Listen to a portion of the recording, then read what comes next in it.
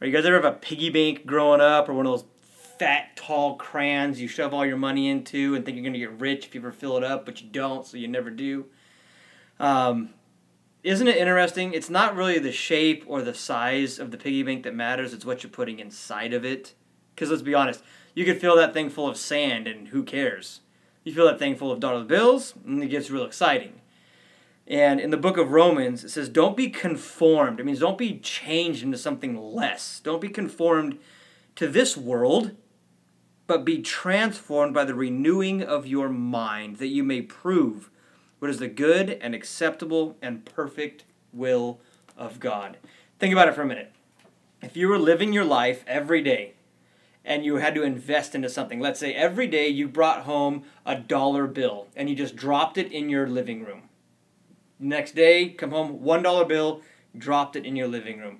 The next day, $1 bill, just dropped it in your... And you kept doing this. Like, well, it's just a dollar bill. Well, after a year, it's $365. And after 10 years, and start doing the math, you're going to have a living room full of $100 bills. And now all of a sudden, a room full of $100 bills is a very exciting thing to think about. $1? Nah, not so much. But a room full of them? Super cool. Well, in the same way, when it says, don't be conformed to the image of this world or the ideas of this world, but be transformed by the renewing of your mind, that a lot of us, the things we're taking in, whether it's conversations we just shouldn't be having, it's movies that probably we shouldn't be watching, or it's things on the computer we shouldn't be doing, or music that's just a little too low for a child of God to be listening to.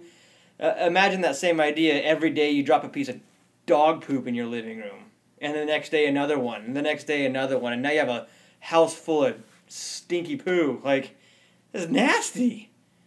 But if every day we invested a little bit of ourselves, we put one more Bible verse in our mind, or we prayed just a minute more, or something that was of eternal value.